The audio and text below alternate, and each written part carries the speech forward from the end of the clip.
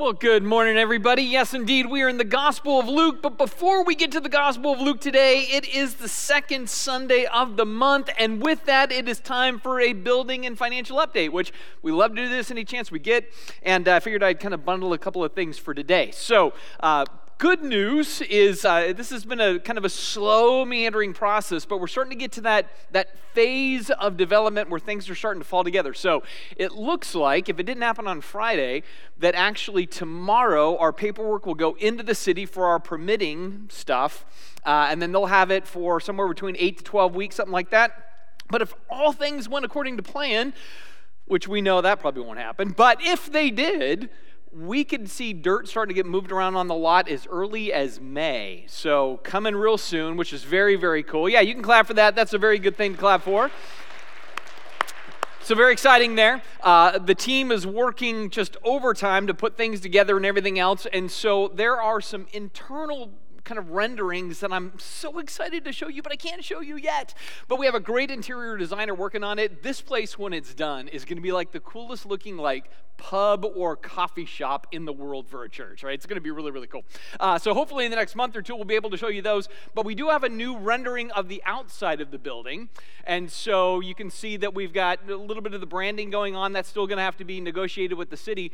But I want to highlight the fact that it says The Hub, and then underneath that it says Redemption Church. And I want to keep before us what our mission and vision is as a community of faith here in Duval and kind of the surrounding area. Our heart is to be doing things for the good of the city. And so while we're going to use this facility to do ministry and have Sunday mornings and everything else, we also want to make sure that we are opening it up to the community, because we think about Jeremiah chapter 29, where it says, when we seek the welfare of the city, we find our welfare in the context of that. And the whole idea is that Christianity is meant to make an impact in whatever community it exists in. It's meant to make a positive influence and mark on the lives of people. And so the more we open up our building for outside groups, the more we get to rub shoulders, we get to show them who we are.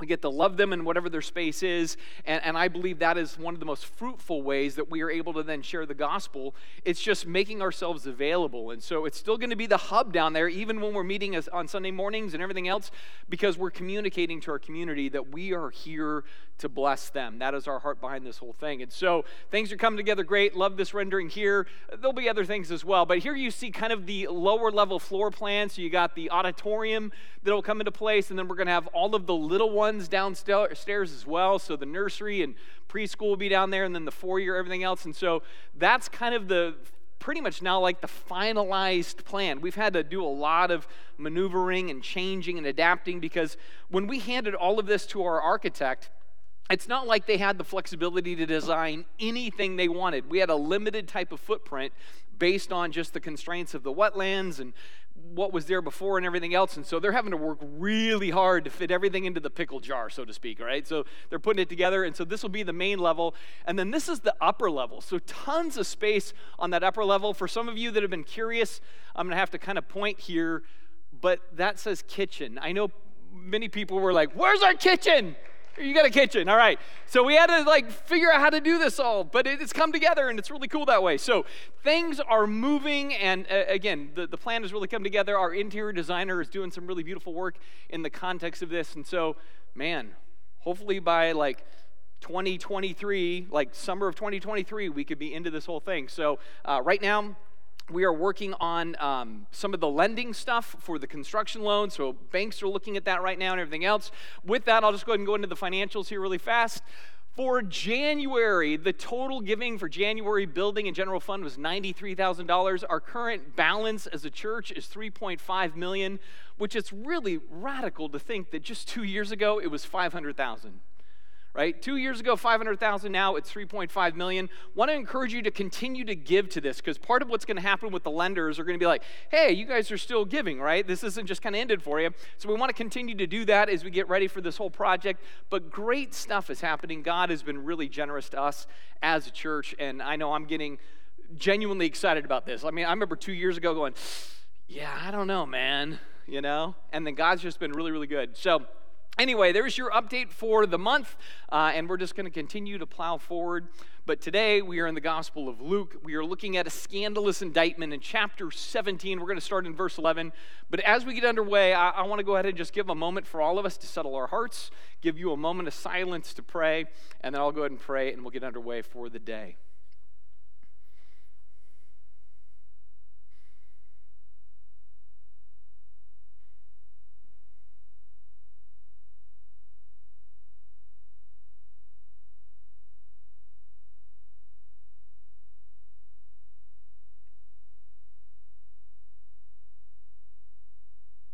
Jesus, we want to be a people that are sensitive to your Spirit, and sensitive in such a way that we are committed to living out your kingdom values. I mean, even as we're going to be looking at the subject of the kingdom a little bit today, I pray that we as your people will crave to understand what the kingdom really is, how we embody the essence and values of the kingdom, and that we as individuals and as a church will look at our responsibility in our current culture, and we will fight and figure out and desire and long to be your people in such a way that the world sees a picture of you.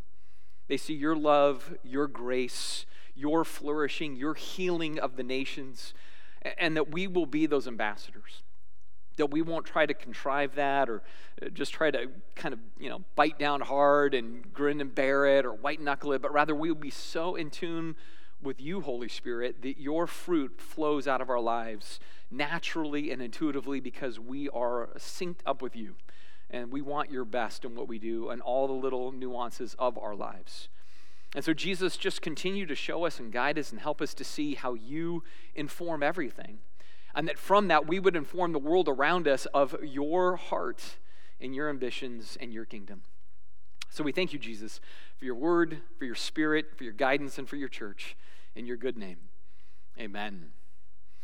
All right, so we are in Luke chapter 17, starting in verse 11, like I said, and this is all about a scandalous indictment. The whole series is a scandalous God, and now the scandalous God is going to bring an indictment. And what's interesting about this section of Luke is the indictment is not simply against the religious establishment, and that's been true a lot in Luke. We've talked about that already, that most of the chapters in Luke have Jesus kind of dealing with religion, but today it broadens out a little bit. Because what is true of religion in Israel's particular setting is true of the nation as a whole. So while religion kind of represents this kind of stoic kind of press against Jesus, in a lot of ways, that's the problem of Israel at large. At scale, it's also struggling with Jesus. And so Jesus is going to say some things that highlights this reality. And so, if anything, we want to start to realize that what is plaguing religion plagues the nation as a whole. And what the nation as a whole is struggling with is adapting to a new vision of what God is up to. They had a preconceived idea of what God was going to do when God shows up based on promises of the Old Testament. Now God is there in the person of Jesus, and they just can't make the turn. It's too big of a jump in their thinking. And so Jesus is beginning to press on that a little bit more, and we feel the pressure and tension begins to unfold. Now, last week, we were kind of in a section where there was a context all around humility, and today kind of continues that theme. And so last week, we talked about this need for humility over the essence of pride and things like self-awareness. That we would be self-aware and humility in such a way that we don't become millstone-type people to those who share our faith. And then from there, we learned about this idea of humility, even in things like forgiveness and faith and obedience. Like all of that was there in this particular section. But this idea of humility continues into this next little part of the story. And it's this idea of humility and gratitude. A genuine gratitude for what God is doing in a person's life. And so it starts in verse 11. And it says, as Jesus continued on toward Jerusalem, so we already learned way back in Luke that his face is set toward that city because he knows that's where he's going to go to be rejected. So he continues on the journey, and as he reached the border between Galilee and Samaria, there's this event that happens. It says he entered a village there, and 10 men with leprosy stood at a distance, and they were crying out, Jesus, Master, have mercy on us. Now, most of us are somewhat familiar with leprosy, at least as far as in concept, that it was brutal physically. And the simplest way to understand leprosy was simply that it would affect the nerve endings of your extremities. You would lose a sense of feeling. And so from that, if you had no feeling in your hands, your feet, your face, your ears, your nose, whatever else, you would do different things like hit against a rock or wash your face with scalding water or whatever else, and because you didn't have a sense of feeling, it would create infection, it would create rotting tissue, and so this idea of decay was because they didn't have a sense of feeling, and then when they would do damage, it would just get oozy and nasty and painful, and that's leprosy. And so physically, it's excruciating. But the worst part about it wasn't the physicality part, but rather it was the social element. Because as soon as this was true to your life, then your whole social existence would change. In fact, in the book of Numbers, the Old Testament law says this: command the people of Israel to remove from the camp anyone who has a skin disease or a discharge. So imagine you're a husband or a father, and then one day you start to realize that you can't feel your fingers and your hands, and from that you gouge yourself and you're beginning to have an infection, and people look at you and say, you know what, I know you're a husband, I know you're a father, I know your family's dependent on you, but you have to get out of the camp now. You can't be with your family any longer. You can't take care of them as you've been taking care of them. You're just out. Or maybe you're a mother and a wife, and suddenly it's you have to leave. Or you're a grandparent or a child, even a child. Sorry, you have to be outside of the camp now. I mean, that is the social kind of effect and baggage that happens. And it's still harsher in Leviticus chapter 13. It says, those who suffer from a serious skin disease must tear their clothing and leave their hair uncombed. They must cover their mouth and call out, unclean, unclean. As long as the serious disease lasts, they will be ceremonially unclean. They must live in isolation, and they must be placed outside of the camp. So just imagine that for a second, because I think it's easy for us to read these passages and go, that was so long ago, and it was so different. But if you put yourself in the sandals of an individual that would be in this situation, imagine you're a victim of this thing that you couldn't help it. But now as the victim, you must manage the situation. And you must manage it by you taking ownership of your defect, in essence, and then you must broadcast that to everybody. There was no HIPAA laws back then, right? You have to let the world know, and in no uncertain terms. I mean, notice that. It doesn't just say that you were supposed to call out unclean, unclean. You have to look the part. So you have to rip your clothing so everybody can see from a distance, oh, that person looks like they're wearing rags. That's a dangerous person. And then you can't even comb your hair, so you don't ever get to feel good even though you're sick. No, you have to look sick as you feel sick. And then you broadcast, I'm not worthy, I'm not to be near you, I can't be touched or associated with. I mean, man alive. Talk about like wearing out your self-worth and value. That was the life of the leper. And so, these people are suffering, they're banished, they're isolated, they're humiliated, but they've been hearing stories. And they've been hearing stories about a healer that's been traveling all over the place, and now the healer is on his way to Jerusalem. He's passing through their town, and so they're thinking, maybe this is it. And so, with hope, with faith, with desire, they approach Jesus. And they're not yelling out, unclean, unclean. At this point, they shift gears and they're saying, Lord, please have mercy on us. And so in other words, what they've been doing for a long time, realistically, is they've been obeying the Old Testament law. They've been saying unclean, unclean. But now today, because they need something to change in their lives, they're going to go against the law and they're going to approach this potential healer. And they need him to act and move. So it says in verse 14, Jesus looked at them and he said to them, go and show yourselves to the priests. And as they went, they were cleansed of their leprosy. Now this is interesting to me for a couple of reasons. One is this. Notice that Jesus doesn't just heal them on the spot. which is kind of strange. I mean, normally that's what he does, right? Like he touches somebody, he makes some statement, and they're suddenly cleansed. No, he just says, all right, here's what I want you to do. I want you to go and see the religious leaders and show yourself to them. Here's what I love about this. The very first thing he puts before them is an action of faith. He says, if you're real serious about this, I want you to go and take this step first. I want you to approach the very group of people that are charged with making sure that you stay outside of the city and outside of the community. So imagine you're this person with leprosy. You come to Jesus and he's like, okay, go see the very people that you're afraid to go see right now. Some would be like, forget it, I'm out. That's just more shame. I got to go toward the priest. I got to go into town. I got to say, unclean, unclean. And I got to show how awful I am. Like, forget it.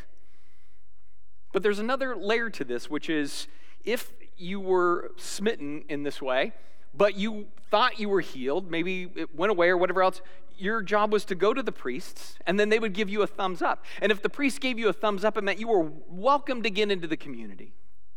So you might have been sick, you might have been on the outside, but if you think you're healed and you come to the inside and they say, yes, you're good, then you're brought back in. You're restored. You can be with your family and friends and have your job back and everything else. So you have to go through the priests in essence to get this clean bill of health. And so there's fear involved, but there's hope involved, and there's faith involved, and action involved. It's all there unfolding. And so they go. And as they are walking in this act of faith, they sense transformation, right? They sense healing. So I can't imagine what it's like. If it's like, is they're just kind of going and suddenly it's like, suddenly I feel like my hand again. I haven't felt that in years. Why am I feeling my fingers? And things are coming back to normal, right? It's an amazing scene that begins to transpire. So this is in verse 15, one of them, when he saw that he was healed, came back to Jesus and he was shouting, praise God. And he fell to the ground at Jesus' feet and he thanked him for what he had done. And it says here, this man was a Samaritan. And so Jesus asked, didn't I heal 10 men? Where are the other 9? Has no one returned to give glory to God except this foreigner? And then Jesus said to the man, stand up and go. Your faith has healed you. Now, while we could do a big deep dive on this whole thing, we're just going to do a lightning round instead. We're going to try to rip through this really quick because I think there's 3 things that really stand out to me. The first is that there are 10 people that are healed. 9 are Jews. 1 is a Samaritan. So 9 are the insiders, the one that long for God and kingdom and Bible, those 9. And then there's this one that is the outsider, the unwelcome, the undesired by the Jewish people. And it's interesting because the name Jew or Jewish comes from Judean, which means to praise. So these 9 individuals, their very name means to praise or praise God. But these 9 praisers of God don't come back to praise. It's the one guy that the praisers would say was undesired of God, unwanted of God, like the affections of God doesn't rest on him. That's the only guy to come back and actually praise. So the praisers don't come and praise, and the outsider, he's the one that steps in and he's praising, he's thanking, he's appreciative. That's the other thing. Again, it's a story about how the outsider is responding to Jesus in ways very different than what should be the insider who gets it. And just as an added note in this, I think it's really interesting. Technically, this man, he disobeys Jesus in this story. What did Jesus say? Go show yourselves to the priest. But while this man senses a healing on his way to the priest, he just turns around and comes right back to Jesus. Right? So he doesn't go to the priest first and then come back. It just seems like he comes right back to Jesus, and yet this act of disobedience is almost a deeper, more thorough obedience. Because he's so overwhelmed by what Jesus has done for him, he can't help but come back and just say, thank you. It's this authentic, heartfelt gratitude for what God had just done in his life. So this story then acts as a bit of a snapshot to the system-wide sickness of Israel, right? So the story isn't just haphazardly placed there. Luke sees it as strategic. It's giving us a sense of, oh, this is where the national psyche is at. When God shows up and does a thing, instead of them being overwhelmed, slain by such a rich grace, and grateful for what God does, these guys just go on to their way of life again, like, sweet, I get to go back to my family and have my job. And they're not thankful in the same way that this person is. But that's Israel at this point in their history. They've lost gratitude. They've lost an obedience of heart. They love their pride or their rules or their superiority. They love their vision of what they perceive their future should be. They're committed to their notions of what they think the future should arrive as. And so from that, they're pretty far off the rails as a group by and large. And so what Jesus is coming into the world to do and what they long for are going to be two different things because their hearts are placed in wrong spaces. And so all the more as Jesus continues to reveal what his kingdom's all about, they're not going to welcome that because their heart isn't in alignment. So as the future unfolds, there'll be tension and divide. But it seems that the future's on their mind. And so with that, the leaders who represent the people come to Jesus to talk about the future. Not knowing their own heart condition, right? Not knowing they're broken inside. They have agendas, they have hearts and desires for things. And so it says in verse 20, one day the Pharisees asked Jesus, when will the kingdom of God come?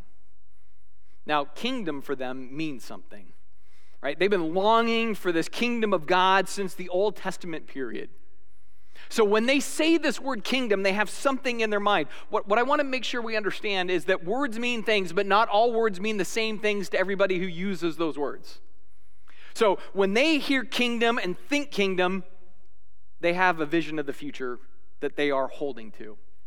When Jesus thinks kingdom and speaks of kingdom, he envisions something radically different. And so Jesus then speaking to this issue says, well, the kingdom of God, it can't be detected with visible signs. You won't be able to say, here it is, or it's over there, for ready? The kingdom of God is already among you. So this is going to be disruptive to again, what they envisioned as the future, because they thought the kingdom would have certain dynamics and would fulfill certain criteria.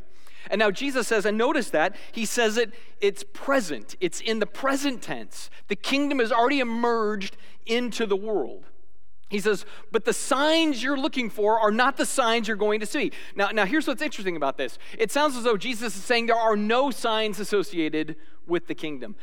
He's kind of pulling their leg on this one a little bit, right? Because there have been signs associated with the kingdom.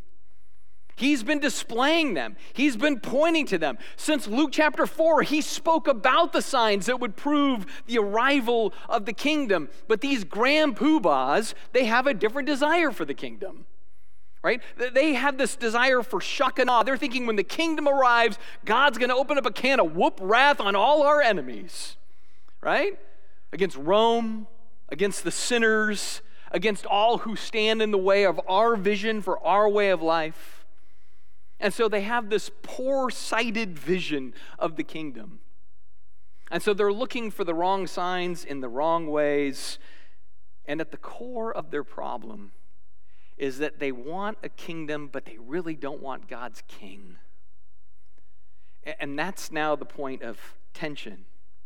And what Jesus is saying is the kingdom has arrived. Why? Because the king has arrived. Wherever the king is the kingdom. So these Pharisees are longing for the very thing that is right there in their presence, but that's been their source of conflict for the entire Gospel of Luke. And the problem will be, if you don't want the king, you don't want the kingdom. You're rejecting the king, and so you're rejecting his kingdom. You front-loaded what you think the kingdom should look like, and now God is on the scene. He's revealing what it's really all about, and you don't like what you're seeing. And so the signs are present, but they're rejecting the signs. See, to them, they thought the kingdom would come with apocalypse and revolution and destruction of what they perceived to be the bad guys. But what are the signs of the kingdom that Jesus has been displaying this entire time? Well, you go back to Luke chapter 4, and he reads the scroll of Isaiah, and he's like, hey, here's the proof that the Lord has come. Here's the proof of the kingdom. The deaf, they're going to hear. The lame are going to walk. The blind are going to see. The possessed are going to be liberated. The dead are going to be raised. The gospel is going to be preached. The signs of the kingdom seem so undramatic, but in another sense, they are so beautiful and so humane and so caring. They just wanted a kingdom that would destroy their foes. They couldn't envision a kingdom that loved their enemies into newness of life. They just couldn't wrap their minds around it. And so they're looking at the king and they're rejecting his kingdom. All the way up to the point where Jesus is like, man, all these miracles are happening as proof of the kingdom, and like 7 minutes ago, I just healed 10 dudes. And guess what? 9 of them, your kind, weren't thankful. One, the outsider, that was the one that was thankful. So you can see again the tension. The Pharisees, they claim a thing. We want God's kingdom.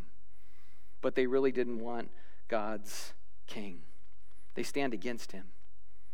And it's not that they can't see the signs. It's that when they see the signs, they just don't like what they see. Right? They don't like what Jesus is representing. They don't like the message he's communicating. They don't like this idea of a gospel of grace for all these sinful outsiders that are flocking to Jesus. They don't like the idea of the Sermon on the Mountain, the Sermon on the Plain. The marching orders of the kingdom are those two messages. Honestly, if you just take the Sermon on the Mountain, Sermon on the Plain, you get the values of the kingdom consolidated. They heard that and they're like, we don't want that.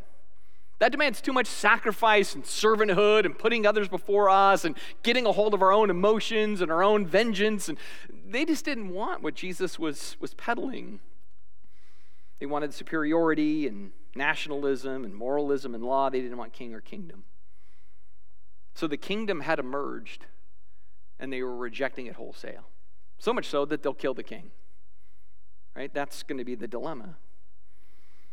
Now the question for us is, well, what does this mean for us? Right? If Jesus said the kingdom began as he arrives on the scene 2,000 years ago, does that have a meaning for us? I'd say absolutely.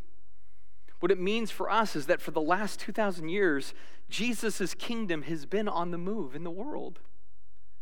And our responsibilities as followers of Jesus are to embody and to incarnate those kingdom values in whatever context we find ourselves in life. That we're supposed to be trying to take that Sermon on the Mountain, Sermon on the Plain, and say, how do I live this out here in the greater Seattle area in 2022?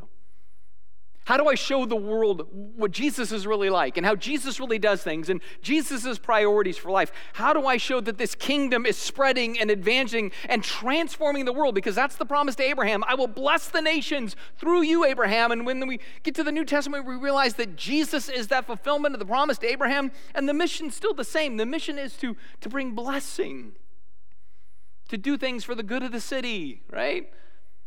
To do things to seek their welfare, because in that we find our welfare. In other words, that's just kingdom stuff. And that's been advancing and increasing and displacing things for 2,000 years. It really has. And if you look at Jesus' storytelling, the parables, he talks about this. He says the kingdom starts as a little seed, but it grows into this mighty tree. He says the kingdom is like a little bit of yeast that you put in dough, but then the dough gets just insanely huge. Or the kingdom is like 2 different types of seeds that grow in a field, wheat and weeds. He says, but they grow together in the kingdom that is the world. And then one day, Jesus will come and harvest out. The weeds will be taken away in judgment, and the wheat is what remains. Like, these are all the stories that Jesus talks about when it comes to his kingdom. And so for us, what we want to realize is that we're not just sitting around waiting for the kingdom, but rather we're also a part of investing the spirit and essence and values of the kingdom, right? Its expansion is connected to our expression of the values of the kingdom. We have a relationship to it in that sense. And so it's an incredible opportunity. It's a challenge, but it's an opportunity.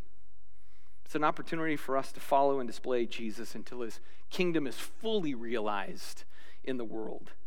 And that's what we need to understand, that there is an already and a not yet element to this idea of his kingdom. It started 2,000 years ago, but it's still on the move. And Jesus sort of then speaks to this a little bit in verse 22.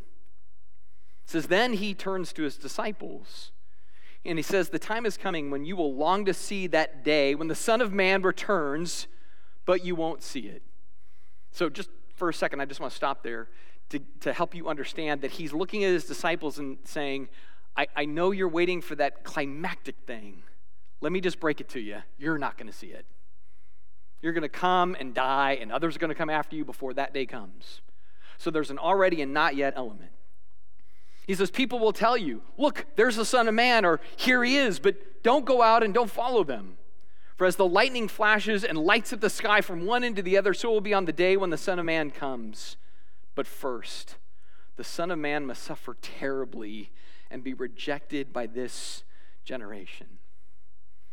See, I believe Jesus says all of this because if the disciples are overhearing the conversation with the Pharisees, and Jesus says what he says about the kingdom is now, it started with my presence, they're going to be like, whoa, this is as good as it gets.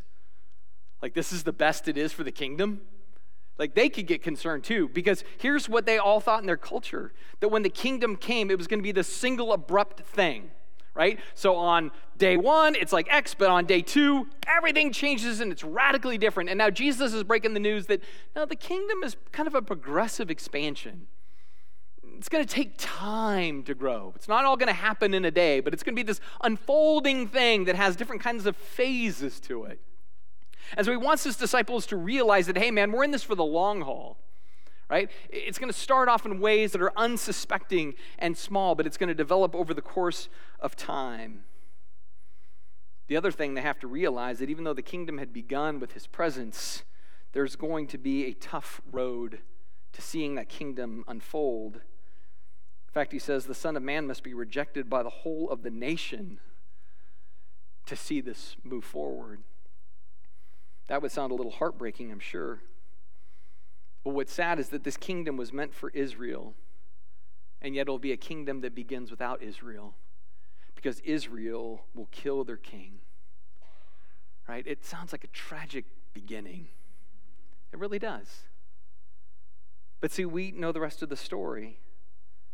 We know that in the story, yes, they killed the king, but 3 days later, the king will rise. And as the king rises, the kingdom will be underway and advancing.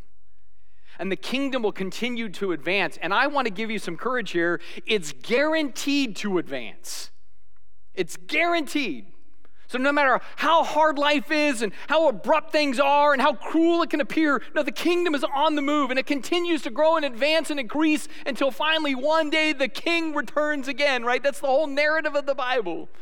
The king will return, and with that, there'll be a giant new jump in the kingdom. In fact, for those who are visual learners, I put together a little bit of a graphic here this week so we kind of understand, right? In the first coming, the Son of Man, he comes to serve, to suffer, and to save. And the kingdom is inaugurated at that point, right? It's underway. You and I are members of a kingdom. You and I are representatives of a kingdom. We have a citizenship related to that kingdom. Every day when we live out the values of the kingdom, the world experiences the presence of Christ in the world. That's what we're meant to do. And so the kingdom is progressing on earth, but we also pray what? That the kingdom would come on earth as it is in heaven. So we know that that day is coming, and one day the king will return. The Son of Man, he comes. And with that, he consummates the kingdom fully. And the kingdom comes on earth, just as it is in heaven. That's the day we long for. That's the day we set our attentions on. But we know we have a responsibility up to that time to represent what he's all about. But one day he will come. Verse 26 speaks of this. When the Son of Man returns, it will be like in the days of Noah. In those days, the people enjoyed banquets and parties and weddings right up to the time Noah entered the boat and the flood came and destroyed them all. And the world will be as it was in the days of Lot. People went about their daily business, eating and drinking, buying and selling, farming and building until the morning Lot left Sodom, and then fire and burning sulfur rained down from heaven and destroyed them all. Yes, it will be business as usual, right up to the day when the Son of Man is revealed. On that day, a person out on the deck of a roof must not go down into the house and pack. A person out in the field must not return home. Remember what happened to Lot's wife. Then Jesus says this, if you cling to your life, you will lose it. But if you let your life go, you will save it. That night, 2 people will be asleep in one bed. One will be taken and the other left. 2 women will be grinding flour together at the mill. One will be taken and the other will be left. Now, there's a lot happening in that whole section we just read. And we could, again, spend a bunch of time trying to unpack all the details. I think there's just a couple of lessons that are really important to understand. The first is what Jesus is saying pretty clearly here is that when that day comes, it will be unanticipated for all. Unanticipated, right? Like you just aren't going to see it coming when it comes. And I think this is really valuable because I know some of us get really kind of like interested in all the end time stuff. And we want to see all the signs and we want to figure out how all the pieces fit and everything else. And Jesus is like, well, let me help you. You won't see it coming, right? It's like, I'll just do you a favor. You're not going to realize when that day comes until that day comes. But here's the tension he's creating. He's saying, because you don't know when that day is, you want your life and your priorities and your vision for this world to be aligned with what I'm doing, right? So you want everything you're doing to be communicating the kingdom, communicating the gospel, communicating your life with God, communicating how I'm making all things new and I'm seeking to restore and bless the nations. If you're just living for yourself and doing your own thing, he goes, man, you're going to be taken away to one thing you don't want to be taken away to. But if you're doing my thing, in my ways, well, then you're going to be blessed in a different sort of way. And so he's just trying to help us get our bearings. Like, oh yeah, everything's supposed to be about Jesus. That's where I'm supposed to put all of my focus and all the things I do in this life. So in that sense, the lesson's relatively clear. So from this, the disciples ask, where will this happen, Lord? Which is weird. They didn't ask when. They asked where. You're like, well, why? I don't know. They just asked, all right? Like, is it going to happen in our space? Whose space? It's not important. What Jesus says is just as the gathering of vultures shows there is a carcass nearby, so these signs indicate that the end is near. Like, okay, so that's a vivid picture, right? Vultures and carcasses signal the end is near. What does that mean? What are the signs? Well, here's, again, what's funny to me. Sometimes when people get caught up in the end time stuff, they're like, well, the signs are going to be with Russia, and it's going to be with Israel, and there's this mark of the beast, and there's this Antichrist, and there's this one world government, and there's all these things. But Jesus said those aren't the signs. None of those things are the signs of when he returns. What are the signs in the text we just read? He said people will be eating and drinking and working and sleeping and buying and selling and farming and building. In other words, on the day he returns, it's going to look the same as every other day. See, that's how urgent he makes this. You won't see it coming until it arrives. So if we're trying to figure out all the signs and read the tea leaves, he's like, you're wasting your time. It's just going to be like an average, everyday occurrence when it comes. But until that day, you want to live out the kingdom values in extraordinary ways. Because here's the thing, and I'm trying to own this more in my own life. We're not here, I'm not here in this world, so I can just enjoy the American dream, all right? Save some money and ensure my security and do some fun stuff and take some trips and all of that. Those things aren't bad. But in the context of all of those things, those are all reasons, excuses, and opportunities to share the essence of the kingdom. Right? Those are all the ways by which we display to the world how we are a different kind of people motivated by different kinds of things. Right? We're motivated by, again, the Sermon on the Mount and the Sermon on the Plain. Like that drives what we do. Or we're motivated by a people who display the fruit of the Spirit, that we genuinely, no matter what the conditions of life, we show love and joy and peace and patience and kindness and goodness, like these great qualities. That we're a people that genuinely show the world what authentic love looks like. That passage in 1 Corinthians 13 is so clarifying when Paul defines this is what real love is all about.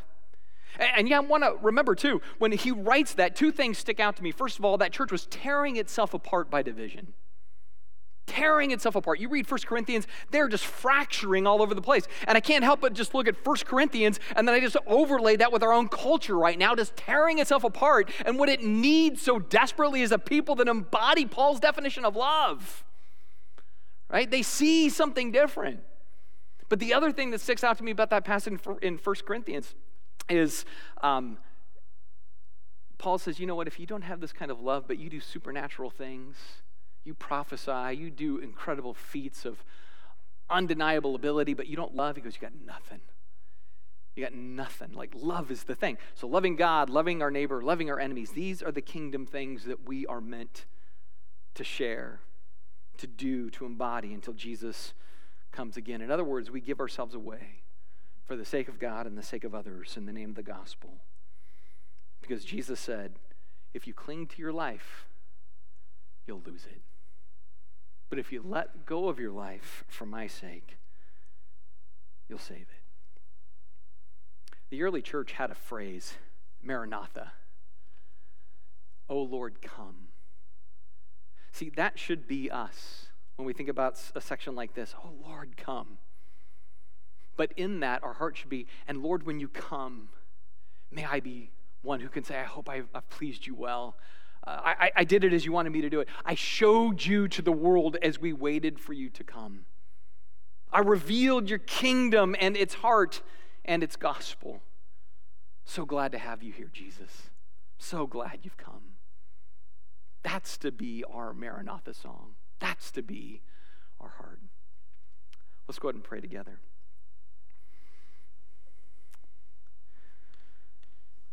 Jesus, help us to, again, own and express your kingdom that is advancing and alive in this world. May we be ambassadors of this upside down and backwards way of doing life and seeing things and advancing your causes. May we be faithful to your good news that transforms lives in radical ways.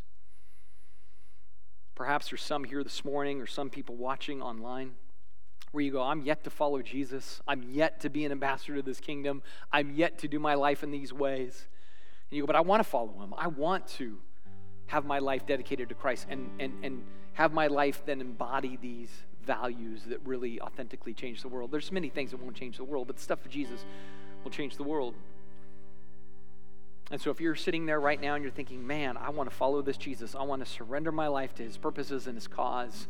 That's a prayer way for you where you simply say, Jesus, take my life. I know I've been going my own way, doing my own thing, living for my own purposes, but I want to live for you. Forgive me of my sin and bring me into your family and use me for your good kingdom purposes. You make that your prayer in your way. He hears you. He changes you. And then he redeploys you for eternal, lasting value. So one day when he comes again, he will be able to say to you, well done. Well done, my son, my daughter. You've been faithful in all these things. Now inherit this life I have for you. If you make that your prayer, you're brought into his family. You're one of his kids to be used by him. Jesus, again, we thank you for your faithfulness to us. May we be faithful to you, not because we have to, but as we learned with the one Samaritan, we're grateful. We're grateful for what you've done. That it's not work, but it's worship for you. We thank you in your name. Amen.